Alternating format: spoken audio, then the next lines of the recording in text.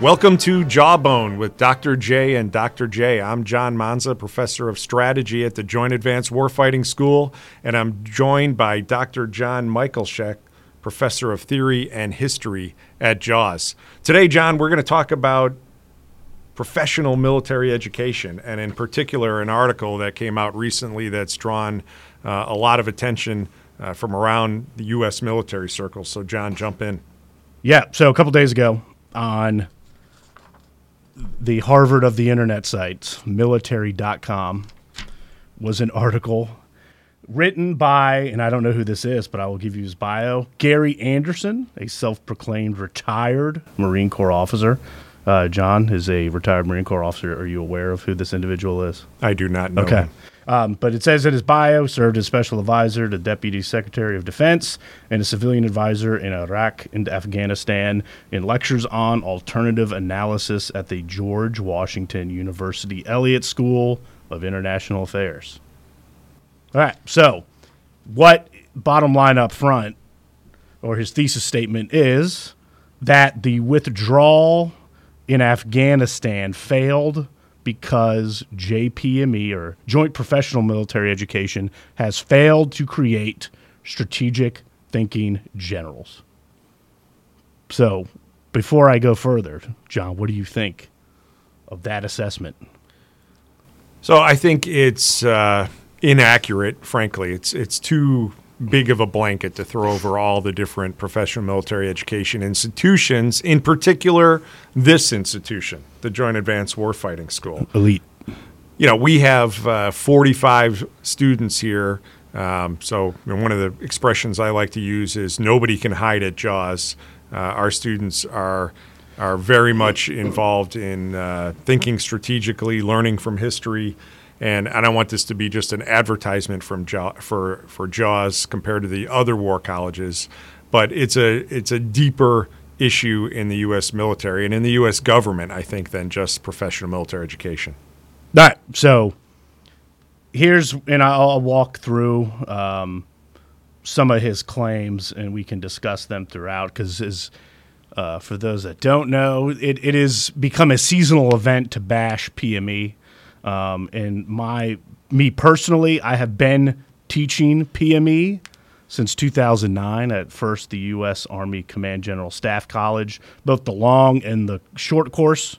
And then I came to NDU, National Defense University. I did teach briefly at the Joint Combined Warfighting School, which is the 10-week JPME 2. And then I've been at the Elite JAWS since. So that's 3 schools I've taught at. Prior to that, taught at civilian schools as well. So I feel that I have some experience with this. Now, I will say his first claim is rather odd.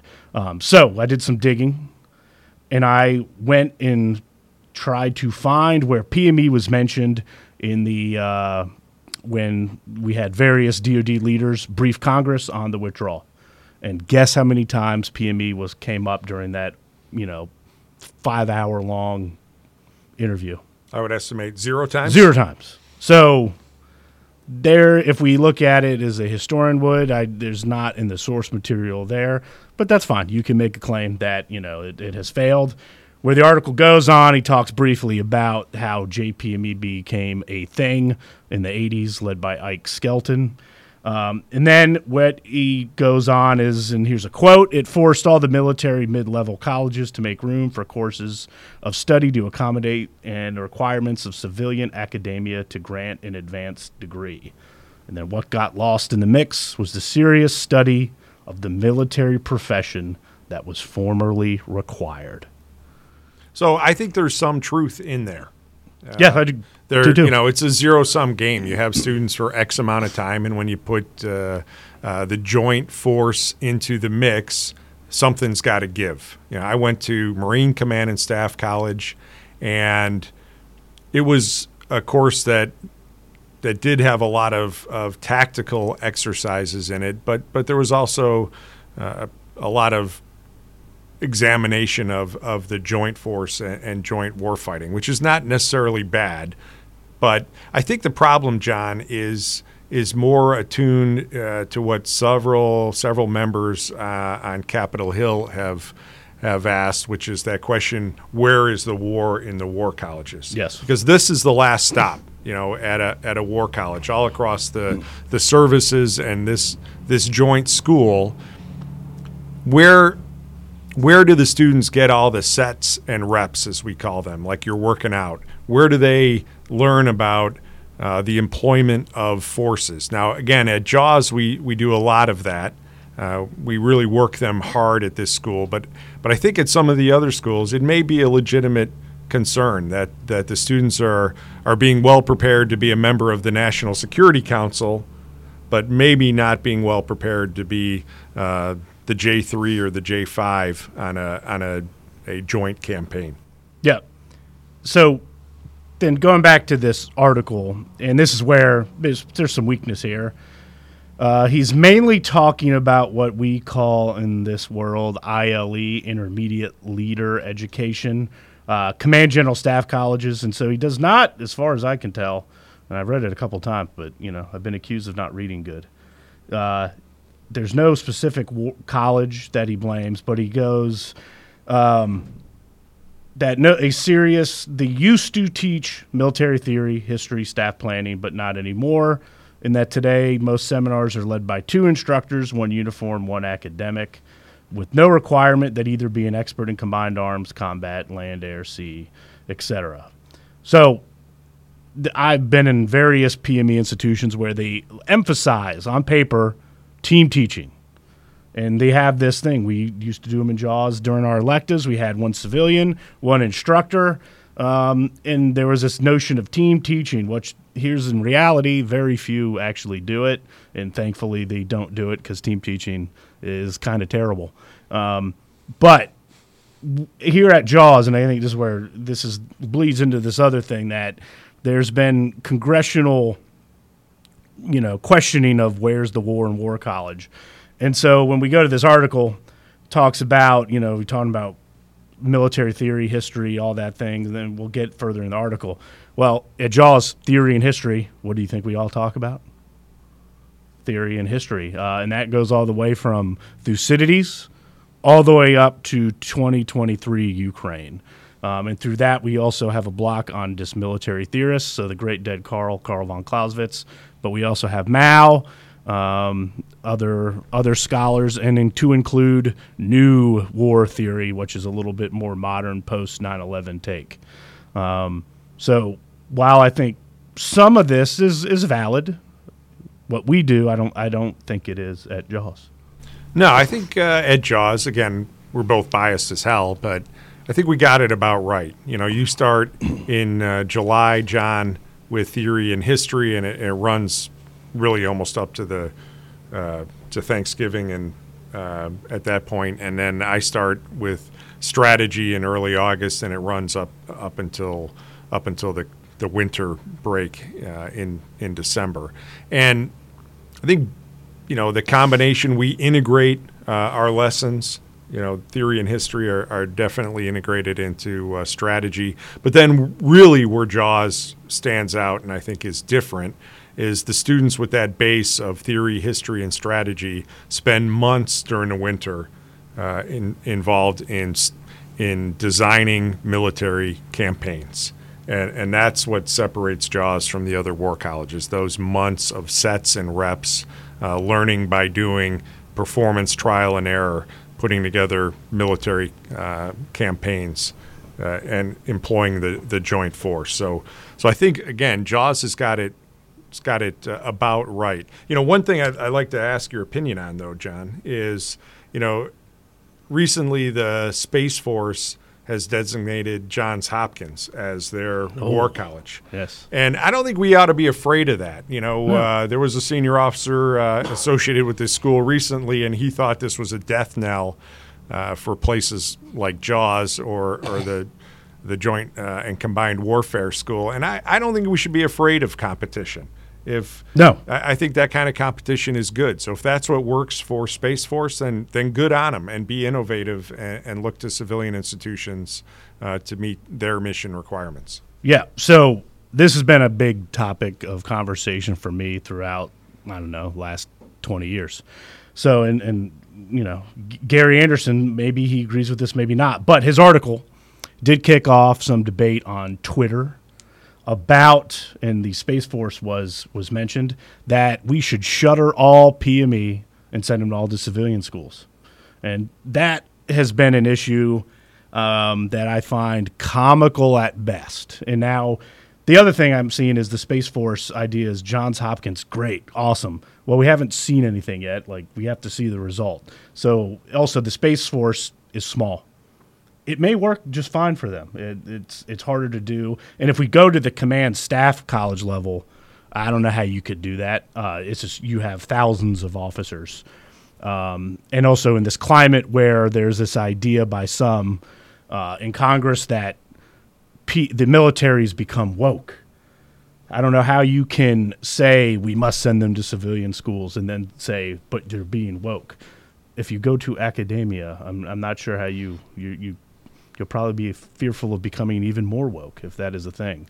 But I go back, and this goes into this article, but what you see on social media, having taught at civilian schools, going to civilian schools, this is where I think JPME is important, and where I think some people miss it is, and John, I will ask you this, is PME training or education? So I think it's a little bit of both. As I said, I like this trend that we've adopted so well here of outcomes-based military education. You ought to look at what you want the officers to know at the end of the school and make sure you're striving towards that objective.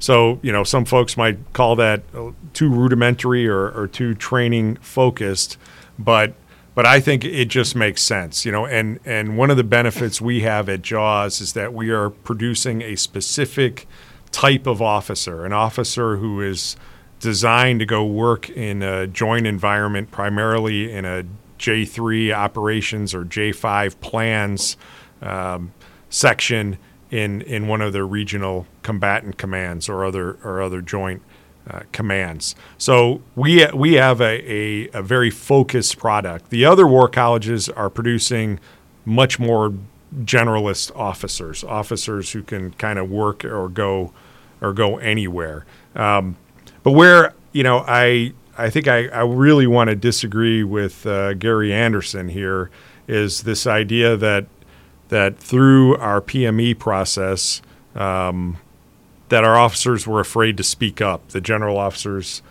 for some reason tied to PME, were afraid to express their opinions about how the exit from Afghanistan should have been conducted. And I think that does a massive disservice to folks like General Scotty Miller, who was the commander of the Resolute Support Force, who I saw firsthand at NATO headquarters absolutely telling the truth to government officials, to ambassadors at NATO about what this was going to look like. So nobody should have been surprised, and I would never blame somebody like Miller for not speaking up. That guy, he said the truth all the time.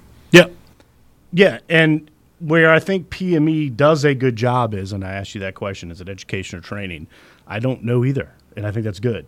And that is why I think JPME, particularly at the War College level, but at some extent to the Command and Staff College level, works. It's a mix.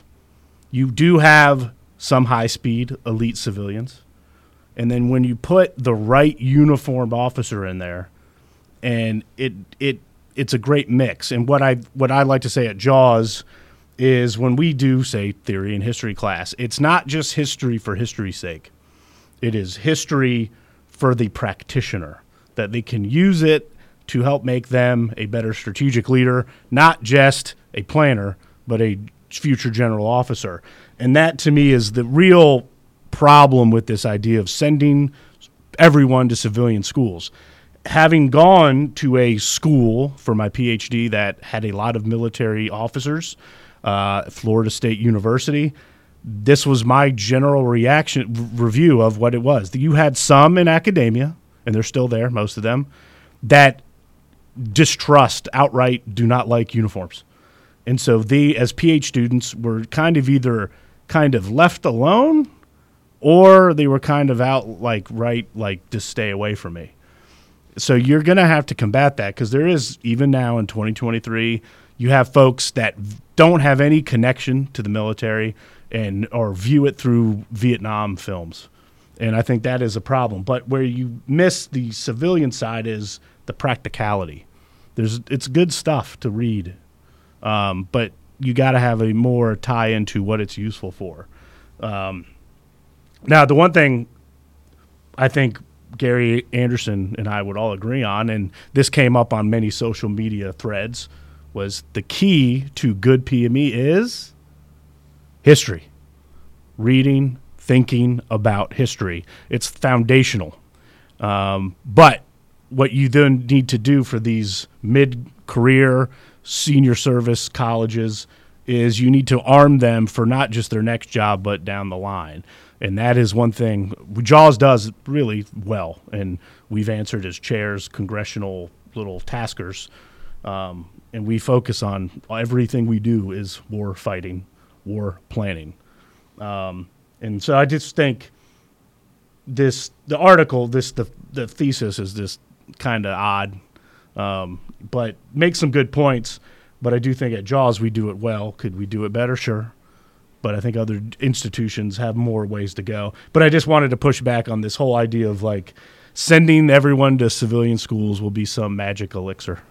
Yeah, sometimes I think about not just Rome, John, but I think about what does the taxpayer expect us to be producing here? And I think it's a well-rounded officer, an officer who knows theory and history and strategy, who's an expert in the operational art, but someone who's also well-educated and articulate. So the fact that we award a master's degree here makes them better writers, makes them dive deeply into a subject, makes them better researchers. So we're building a well-rounded lieutenant colonel or colonel who comes out of this school, who I think, the average taxpayer would be happy with the mix of education and training that they get here at the Joint Advanced Warfighting School. Preach. I dig it. That's a good way, I think, to end it. Now, I will say this. Gary Anderson, if you by chance stumble across this, feel free to contact me. We can even have you on. If I see you in a bar, White Claw is on me. John, anything else? I think if you see him in a bar, he better be prepared for a fight. That's fine. I can do that. I look like Genghis Khan after all. All right, John, do our normal ending. All right. Be elite. Read your Clausewitz.